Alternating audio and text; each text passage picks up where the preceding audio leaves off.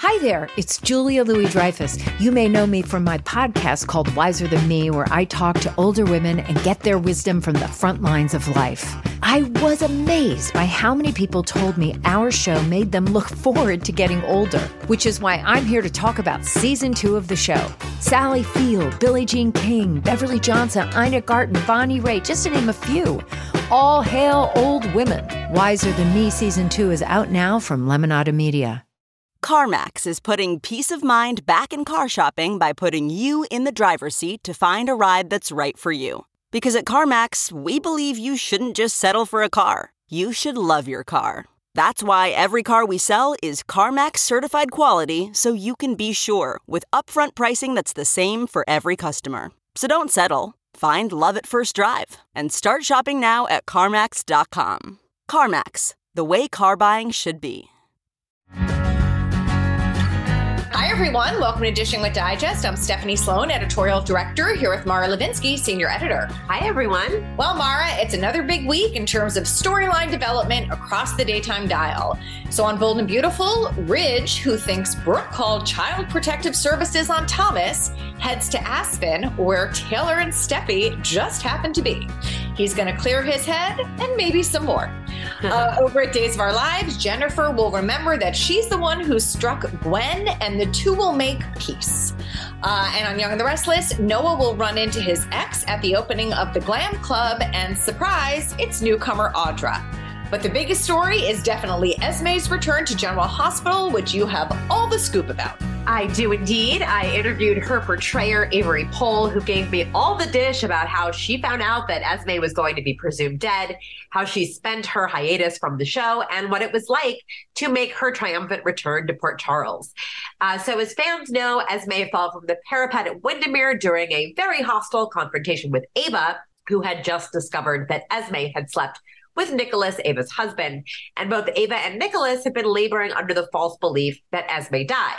So Esme returns just as cunning as she ever was, but Avery told me that the character's time off screen has been one of change and transformation.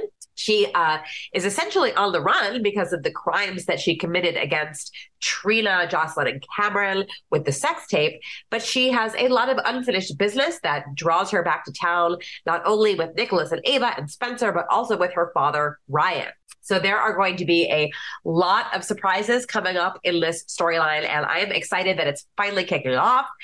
Another familiar face popping up on GH is that of Brianna Lane, who subbed for a pregnant Amanda Setton as Brooke Lynn in 2020. She is coming back for just one episode that will air next week.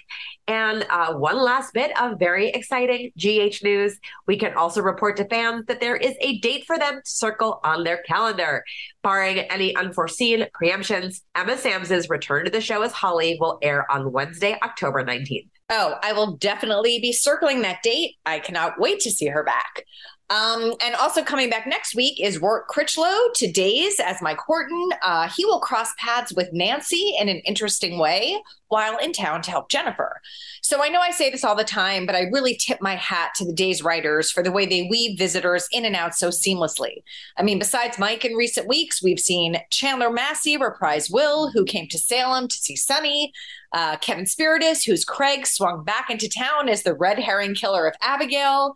And Kyle Lowder is heading back as Rex, who will deal with Kate's illness. You know, I feel it just adds emotional heft to the stories and grounds them so much more in reality. I mean, how many times have we picky-pickied when someone doesn't come back for a wedding or a funeral or a crisis? And, you know, seeing the extended family is a bonus. And I love that the shows don't feel as pressured to write, you know, characters in for like a long term. You know, in real life, some people just visit for a few days, you know? Yeah. And speaking of visits, I got such a kick out of Nikki's crossover from Y&R to B&B. It felt to me like both she and Sean Kanan, who plays Deacon, had an absolute ball with the material that was written for them. And what I was not expecting, but absolutely loved, was Nikki catching that glimpse of Sheila, albeit in disguise. I thought it was just very cleverly done and a great way to maximize the shared history between those two shows. I agree. And I really hope we see more in the future. And our guest today is Nikki herself. It's Melody Thomas Scott, who has been very busy on screen, but is also gearing up to kick off the 50th anniversary of Young and the Restless. So let's get her on the line and let the celebration begin. Hi, Melody. Hello, Stephanie. How you doing? Great. Good. You've caught me at a good time. I just did all my scenes for this morning, and here I am, still in hair and makeup. Excellent. And looking beautiful as ever. Well, Mara and I were discussing how much we adored your last podcast. You were one of our favorite guests. We are so excited to speak to you again. But surprisingly, there was a lot of territory we did not cover. So we're going to get into that today. Well, we're going to go back to the beginning. You were a child actress. So tell us how you first got involved in show business. How much time do we have today? My goodness. Well, I was raised by my grandmother, which everybody knows. And she kind of had aspirations for herself to be in show business, which clearly was not going to happen.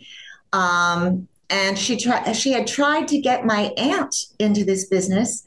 They moved here from Jamestown, New York, because my aunt won a screen test is what they called them then.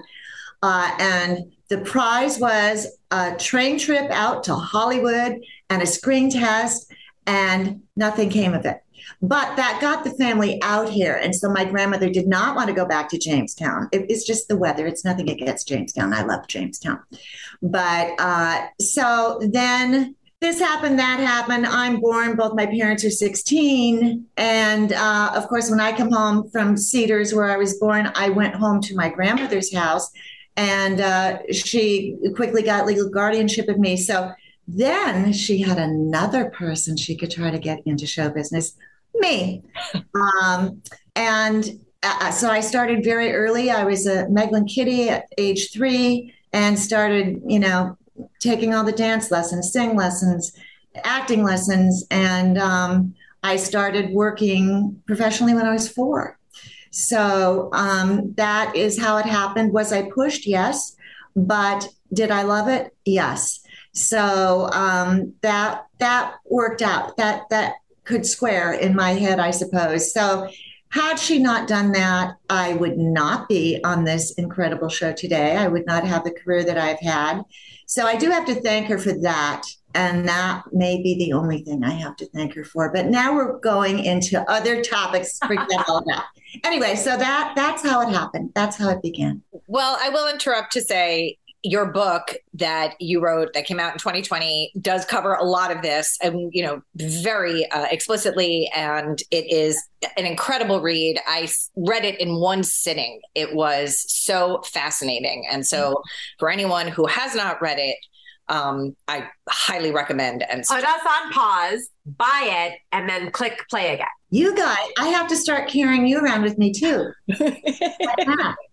I like the way you think. We're available. So when you worked with Alfred Hitchcock on your first film, Marnie, did you have any sense of him being Alfred Hitchcock, or were you too young to have a sense of his stature, if you will? Absolutely not. I had worked with so many other directors before that. To me, he was just another director. I had no idea who Alfred Hitchcock was. I was 8. But I very quickly learned that he was a very scary, heavy breathing, critical guy. Which is not hard for a lot of people to believe when I tell them this. He was exactly how you would think. Never smiled, very clear about exactly what he wanted. And, I'm a kid and maybe I didn't quite get what he wanted. It was hard. It was a hard shoot. But scary guy. Mm-hmm. Well, in 1976, you appeared in John Wayne's final film, The Shootist.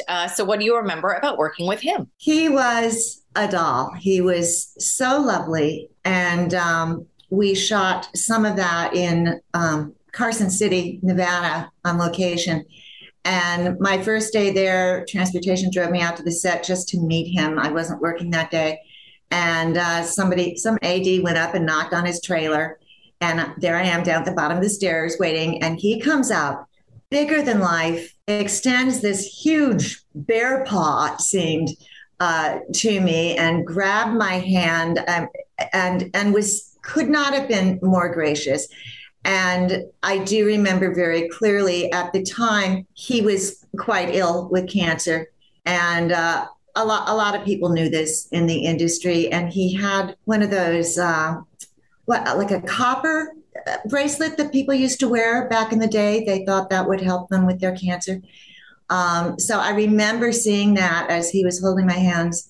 And of course, unfortunately, it did turn out to be his last film. So I was so honored to be a part of it. Well, before you even came to Y&R, in addition to film work, you had accrued a pretty impressive television resume, including episodes of My Three Sons, an episode of Ironside, a recurring role on The Waltons. Is there a pre-Y&R role that you had the most fun doing, or a set that you most enjoyed being on? You know what? I was such, how can I put this? I had kind of a dreary home life, let's say that. And the only time I was really, truly happy in my childhood was when I was on a set. So any set would do, even Hitchcock's, to have the chance to be around what I considered normal people. The crew were always so sweet to me, the director, the AD. No, I already said the thing about Hitchcock, so maybe not that director, but to be on any set for whatever it is, a commercial, a TV show, a film, that's where I wanted to be. That's where I wanted to live. I would have spent the night on the soundstage floor every night if I could. Wow. Because it was such a respite for me from the things I had to deal with at home. Mm-hmm. Well, as you wrote the book that I mentioned, Always Young and Restless, did you ever marvel at the amazing credits that you amassed before even joining Daytime? Because it is pretty impressive, and all the people you worked with as well. I don't think I thought of it that way. I was just grateful that I was able to make a living. This is, of course, after I was a young adult and had moved out and had my own apartment, and then had new concerns like, how am I going to pay my rent this month?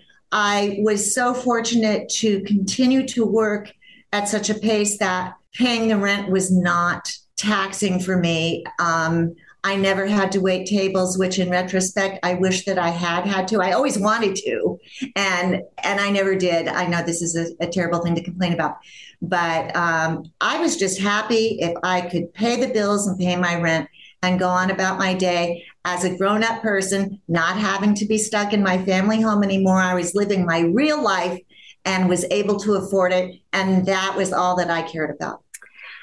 Well, when you joined Y&R in 1979, it was as an emergency recast when the show said goodbye to Erica Hope, who had played Nikki for the first 6 months or so. What do you remember about the audition itself? I remember coming in to read for their casting director, who was Trudy Sauce at the time. And then I left that audition, thought nothing more about it, because I had just gotten a contract role on an NBC sitcom pilot. And of course, if you know me at all, I just want to be funny. I mean, why live if you can't be funny? I wanted to do the comedy. And then, so that happened. And then my agent said, oh, they want to see you again tomorrow to go back for the Y&R. And I'm like, well, why am I even going back? I already know that I want to take this other job. But of course, she sent me, I went. And that one was with John Conboy, our executive producer at the time. And again, we read some lines, and then he got very, very serious with me. He said, he moved forward in his desk. He said, Melody, how would you feel about being part of a daytime drama community? And I didn't know what the hell he was talking about, really. I was not too savvy to the way producers of soaps talk. And I just said, like, oh, sure, okay. And again, I went home, didn't think anything more about it until my agent calls me and says, well, guess what? They want you on Young and Restless too. And I'm like, oh, well, we're not doing it. We have to do the sitcom. And she talked night and day for the next couple of days, just wouldn't let it go. Melody, you have to do Y&R. It'll be fun for you. It's only 3 years. You'll have a good time. And, well, you have to listen to your agent. And so I took Y&R almost begrudgingly. But the good news was that the NBC pilot never even sold. So she was definitely right in gearing me towards the right direction. So that's how it all happened. I had never seen the show. I didn't know anything about daytime and, comedy. But didn't you later find out how William J. Bell, the show's creator and head writer, weighed in on your casting, even though he was Chicago-based at the time? After he asked me, do I want to be a part of the community, I then had to come back to do a talent test. And again, same what I just told you, didn't care if I got the part or not.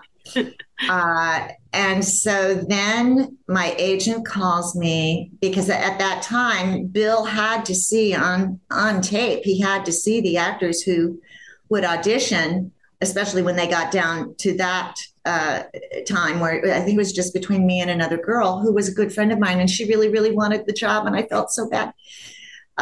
So they had to put the 3/4 tape on an airplane, send it to Chicago. One of his messengers would go to O'Hare, pick up the tape, rush it to his apartment, and that so that he could watch the talent test before he could make his decision, which in this day and age sounds incredible, but that was how they had to do it. And so my agent then calls me and she says, well, you got Young and Restless. And again, I was stunned to hear this. She said, and she also represented the other young lady who had tested as well. And she said, well, Bill Bell said that she was prettier, but you were the better actress. And I'm only 22 and I wasn't quite sure how to take that. But, and he was absolutely right. She was much prettier than me. But, in daytime, I guess the acting is more important. So anyway, that is how it all began. And it took me a long time to learn the ins and outs of daytime. Mm-hmm. Wow. But I don't regret it. I mean, absolutely, that was the right decision. Mm-hmm. Well, when we do say the name Bill Bell, what is the first story that comes to mind for you? I started the show in February of 79. 1 month later in March 26th, was the show's anniversary. I can't remember now what year it was at the time, but they always had a big, big party. Bells flew out from Chicago and hosted this beautiful party at the Beverly Hills Hotel downstairs in the Crystal Room, the big ballroom, and there were hundreds of people there. And I was brand new, but I remember the dress that I wore. I came across the dress that I wore to that party just the other day at my house. I'm not a hoarder or anything. And I barely knew who he was, but somebody told me. And the next thing I know, he comes up to me and extends his hand and asks me to dance. And I was so naive to, professional parties and that I thought, well, I can't dance with him because I see his wife is right there. Just so stupid. But anyway, so I danced with him. And he just got this faraway look in his eye, which years later I came to know that he's thinking story when he gets that look on his face. But I didn't know that then. He's just staring at me. And then the dance is over. So we stop dancing and he looks at me again and he says, captivating, simply captivating. As Bill could sound sometimes, because he's still dreaming about story. And I've never forgotten those 2 words that he said to me because I didn't know him at all yet. And of course, I will never forget that. Love that. That's amazing. What is the first story that comes to mind when we say the name of his wife and frequent collaborator, the woman on the sidelines of that dance, Lee Phillip Bell? Lee Bell was one of a kind. She was so charming and elegant, understated, tasteful, and so smart. And if you ever are at a dinner where they are hosting or you have a chance to sit next to Lee, I always was trying to sit next to Lee because she had that uncanny ability to make you feel like you were the only person in the room. The only other person I have met that is the same is Hillary Clinton. She has that ability as well. But Lee, I always was trying to be like her. I strive to be like her. I never accomplished it, but I think a great deal of her. I think she's amazing. And Laura Lee is so lucky to have had her as a mother. Mm-hmm. And she knows it.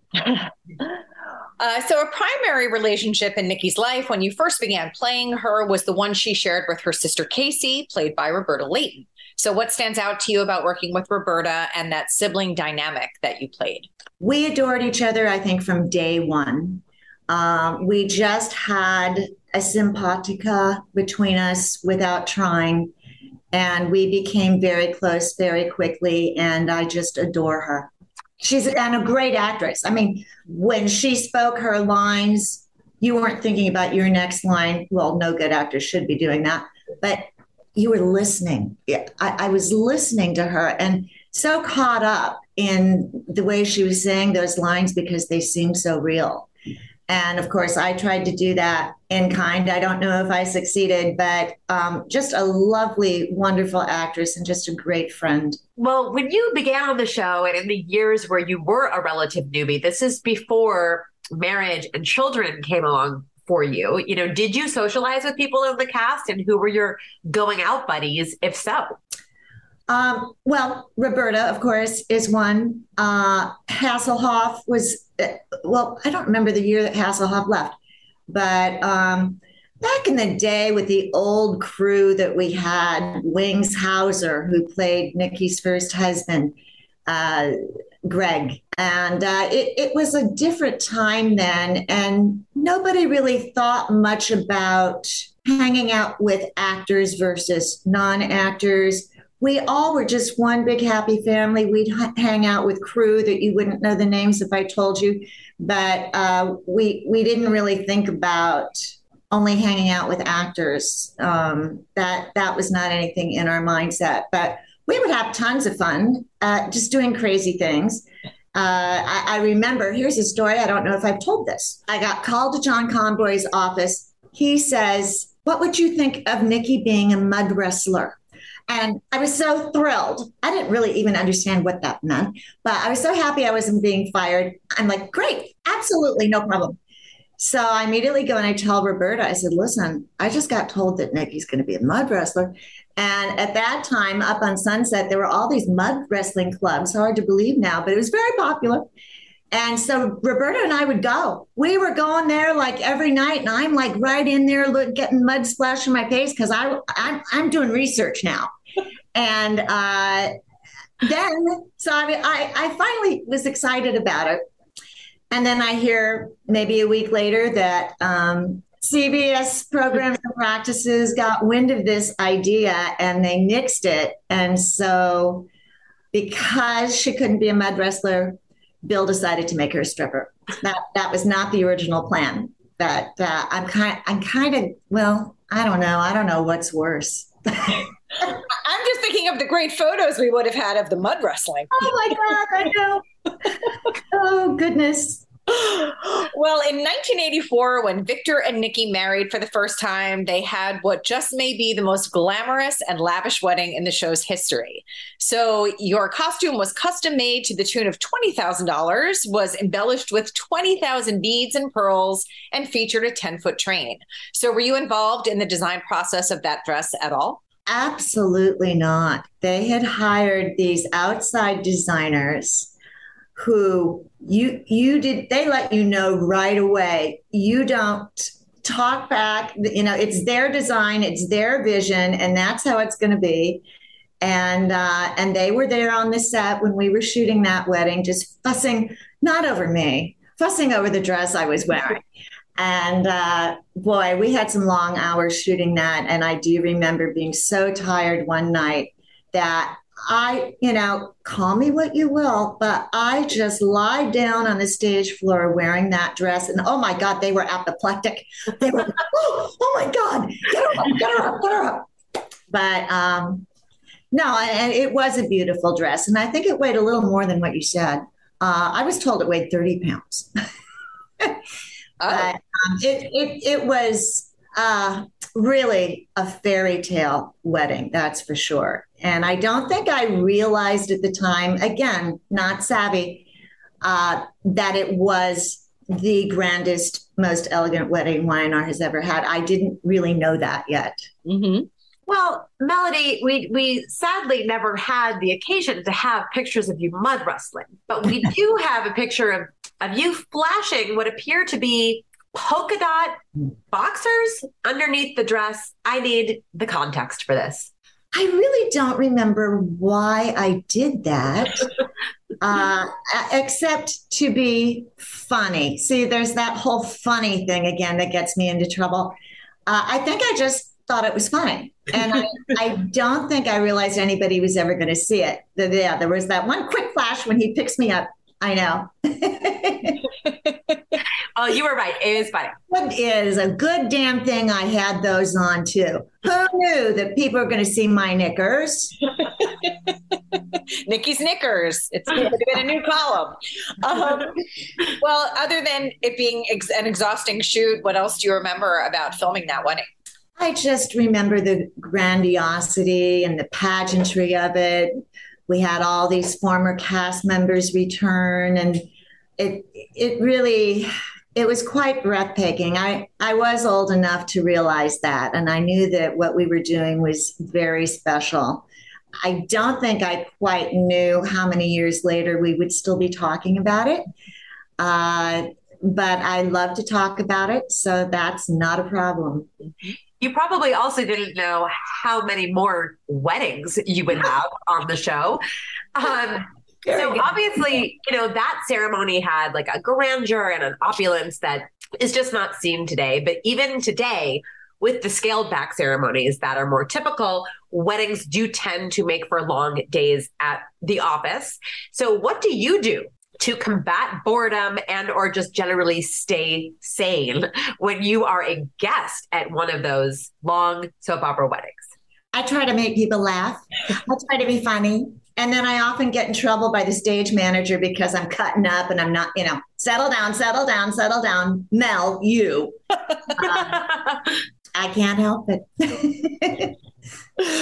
I think that was actually our takeaway, was how funny you were last time. Yes. We're like, she's hysterical. Who knew? You see, that's the greatest compliment I can get. Mm-hmm.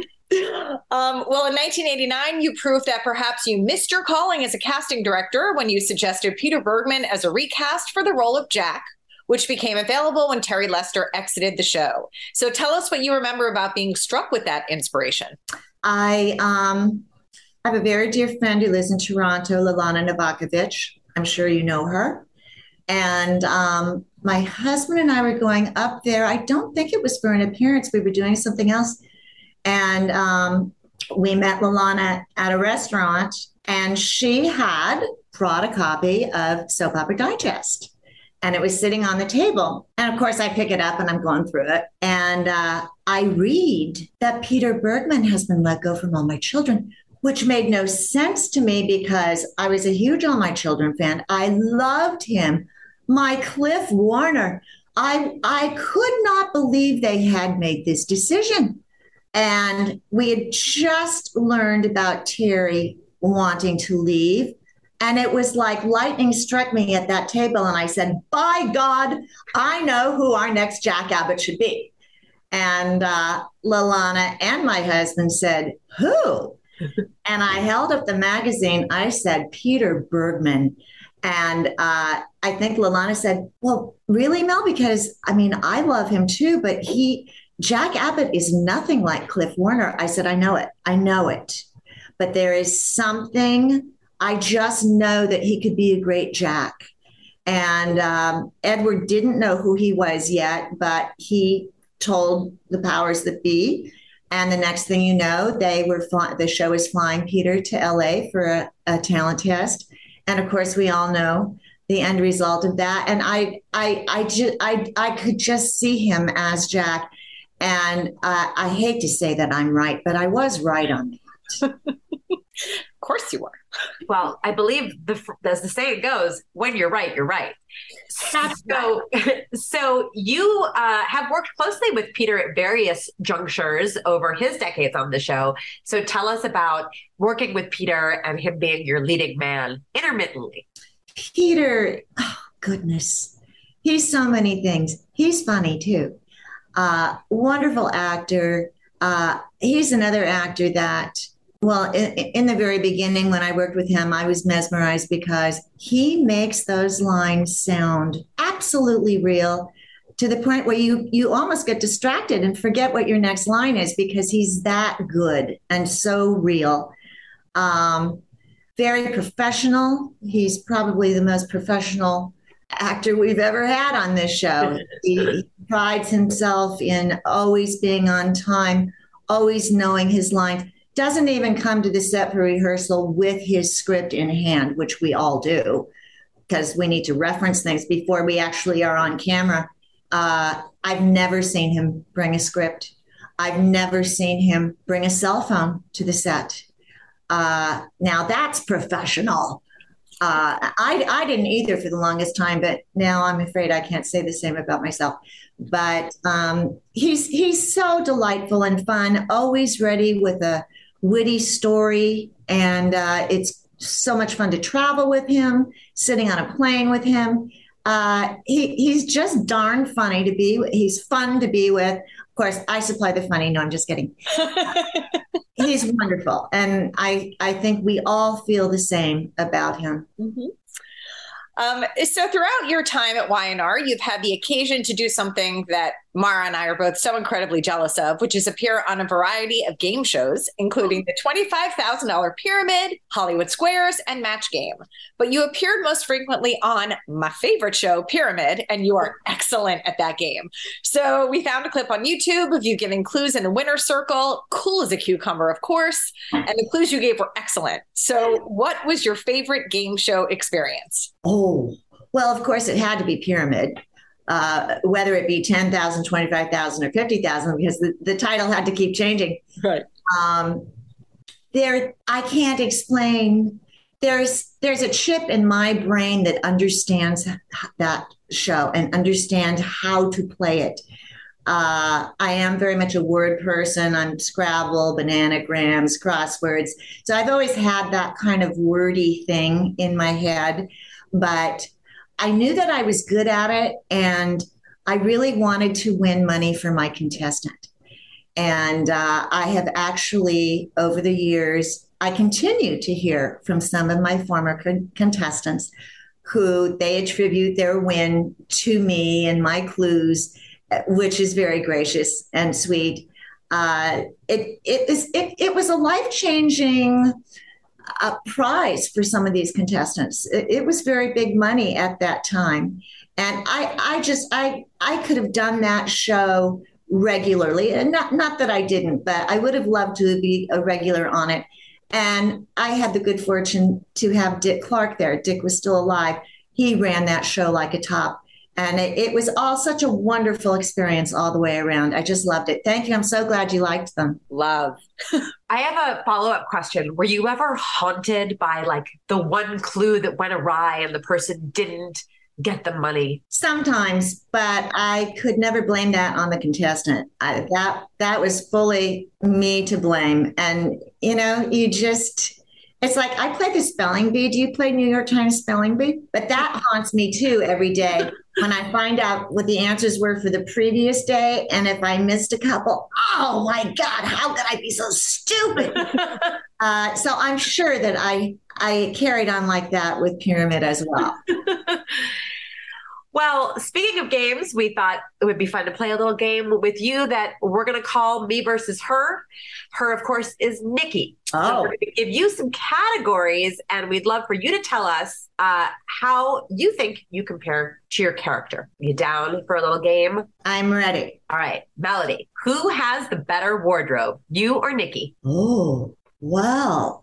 Well, that gets into some intricate areas. I'm going to have to say both. Who has the better sense of humor, you or Nikki? Me. I mean, I try to ingest a little humor into her whenever I can, but she just doesn't quite have it. What can I say? I mean, the withering looks, I think, are where you do some of your finest comedic work. Thank you. And those are mine. Those aren't in the script. I mean, I'm taking my life in my hands whenever I choose to do that. And I don't do it during rehearsal because I don't want the booth to know I'm going to do it. Because if they knew that, they might not, have my camera on. So I always wait till we're actually shooting. And either they truly do like it or they've run out of time for the day to reshoot it. So anyway, I win. Exactly. All right. Who has the better house, you or Nikki? Such a conundrum because gosh, you've made me speechless now. I cannot stop thinking back to when you say Nikki's house. I want to see the original ranch in my brain. And so that's a devastating thing. It hurts my heart that that's not there anymore. So I'm going to have to say mine. Mm-hmm. Understood. And ditto. Who gives better advice, you or Nikki? Well, I do because I think that she thinks she's well-intentioned, but it never really works out. So either she hasn't thought it through or maybe she's had a couple of drinks. I don't know. Who is luckier in love? Oh, me for sure. Mm-hmm. Me for sure. Let's see. On October 12th is my 37th. This is terrible that I get. You know what? After so many years, you kind of forget what year it is. But in my real life, it will be our 37th anniversary in a couple of weeks. Mazel tov. Mazel tov, exactly. Say that. Now, who throws better parties, you or Nikki? Well, I think that I do because they're not as stuffy. And, it's just fun people having fun in a normal way. Really, not a lot of actors. We're not really big party people anyway, but when we do a party, I think people who've never been to our house before, they think that they're going to see a whole lot of actors there. And they never do. And they don't understand it. They think something not right with me. But I don't know. I mean, I like to keep my friends. I mean, I still have friends from high school that are very close with me. And I don't know, not that I don't have actor friends. It's just a different kind of crowd. And I think Nikki would care more about the people on her guest list, not determining if she really has a good time with them or not, but for other reasons, for political reasons. Mm-hmm, mm-hmm. Who has more patience? Patience. I always say, well, I'm an Aries, so we are typically impatient, which is absolutely true. And I am only patient with my children when they were little, and even now when they're adults. I will somehow find patience in me and pull it out for them, whereas I don't think I will for anybody else. Mm-hmm. Who cries easier, you or Nikki? Nikki. That was easy. Who's the better friend? She has more to cry about, I think. That's true. Who is the better friend? I am the better friend. I've never felt that Nikki does friends well. Well, I would never be her friend. Let's say that. And really, the only friend that she has had in all these years is Katherine Chancellor. Mm-hmm. And now that she's gone, who are her other friends? Not Phyllis, not Ashley, even though we're all, scheming together right now. But she really has no friends. Mm-hmm. Note to Nikki, need some friends. Who is better in a crisis? I am. I sound so obnoxious now with these questions you're asking me, and I'm immediately saying me. I think, well, history shows, I think, that Nikki is never good in a crisis unless Victor is right there next to her and she can count on him to get her out of it. Mm-hmm. I think she's a bit overly dependent on that. But whereas me, no, I will just take charge and do what has to be done, and then fall apart later. But in the moment, I will take care of it. Who's better at keeping secrets? I am. I mean, what good is a secret if you're going to blab it? I mean, a good secret is one that is kept. Mm-hmm. Who holds a grudge longer? I think Nikki does. I'll bet you, if asked, Nikki could name all of the women that either dallied with Victor or pissed her off for some reason. I'll bet you she could tell you all of their names, all 74 of them right now. And I bet she stalks them on Facebook. Who is a better mother? Oh, that's always debatable. I mean, certainly I am. But, I remember years where Nikki was not so great to her children.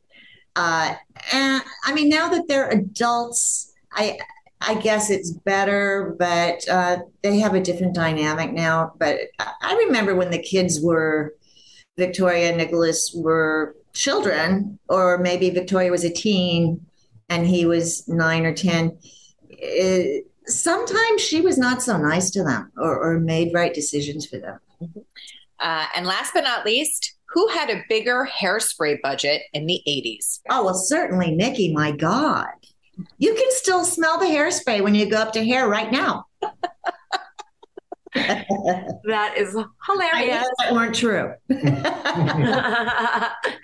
Now, among the things that you have done with great success at Y&R over the years is play drunk. In your expert opinion, Melody, what is the key to playing inebriation convincingly, but not over the top, to get it just right?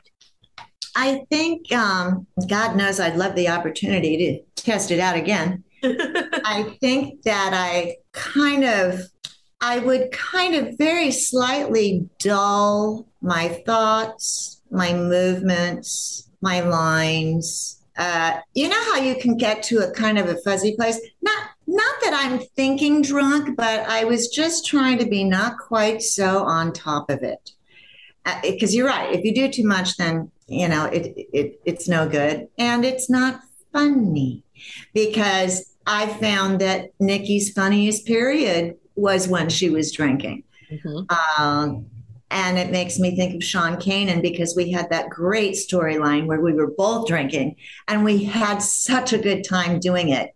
So I know that Nikki just recently saw Deacon, and I'm thinking, come on, writers, come on. This is the perfect opportunity, but I don't know. Well, over the years and over the course of so many different writers and showrunners, have there ever been times where you felt like you've had to fight for the integrity of your character, even if it meant fighting against a storyline that was planned for Nikki? I don't know. I don't think I can say that, but I do remember fighting for the integrity of the show itself. Yeah. Okay. Well, currently on Y&R, as you referenced, Nikki is on a mission to take down Diane, and she has partnered with Ashley and Phyllis to do it. So tell us about what it has been like getting to work on this storyline with their portrayers, Eileen Davidson and Michelle Stafford.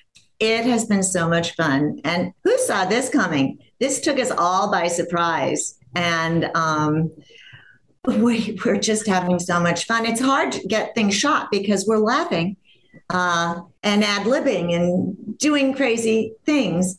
But I hope that it goes on for a while because we are just having such a good time with it. I think the three of them are the most unlikeliest group to work together because there is something that annoys each one of us about the other. Always will. But right now, we've got to get it together and work together. And it ain't easy sometimes. Great. Mm-hmm.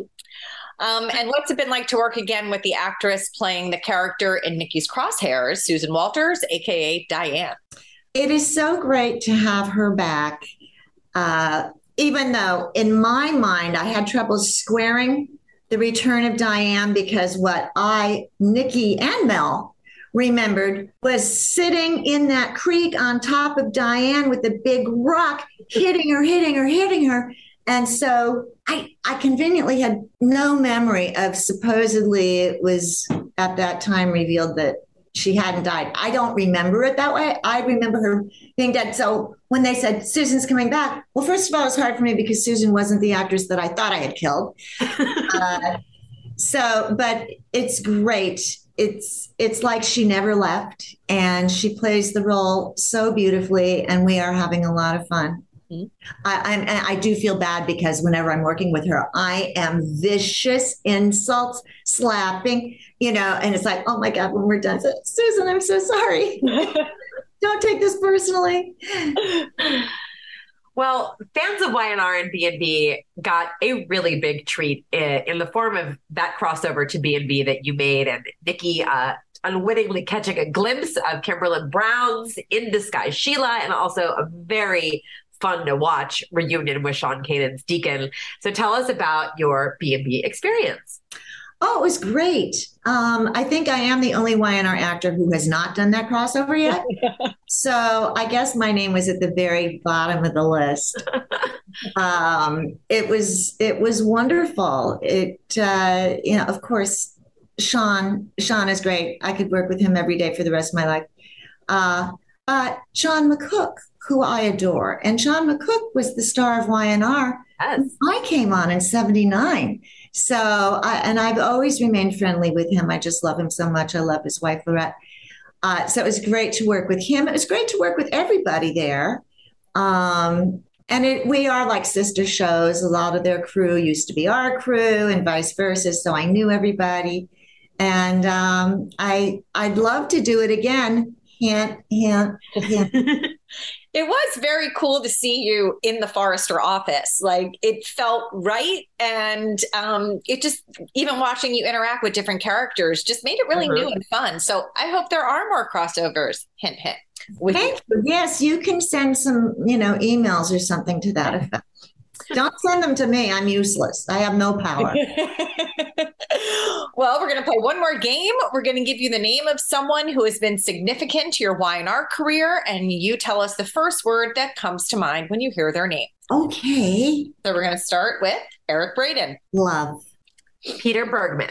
Friend. Joshua Morrow. Son. My son. He is my son. I mean, we had nothing but girls, so we have no boys. He's my son. Sharon Case.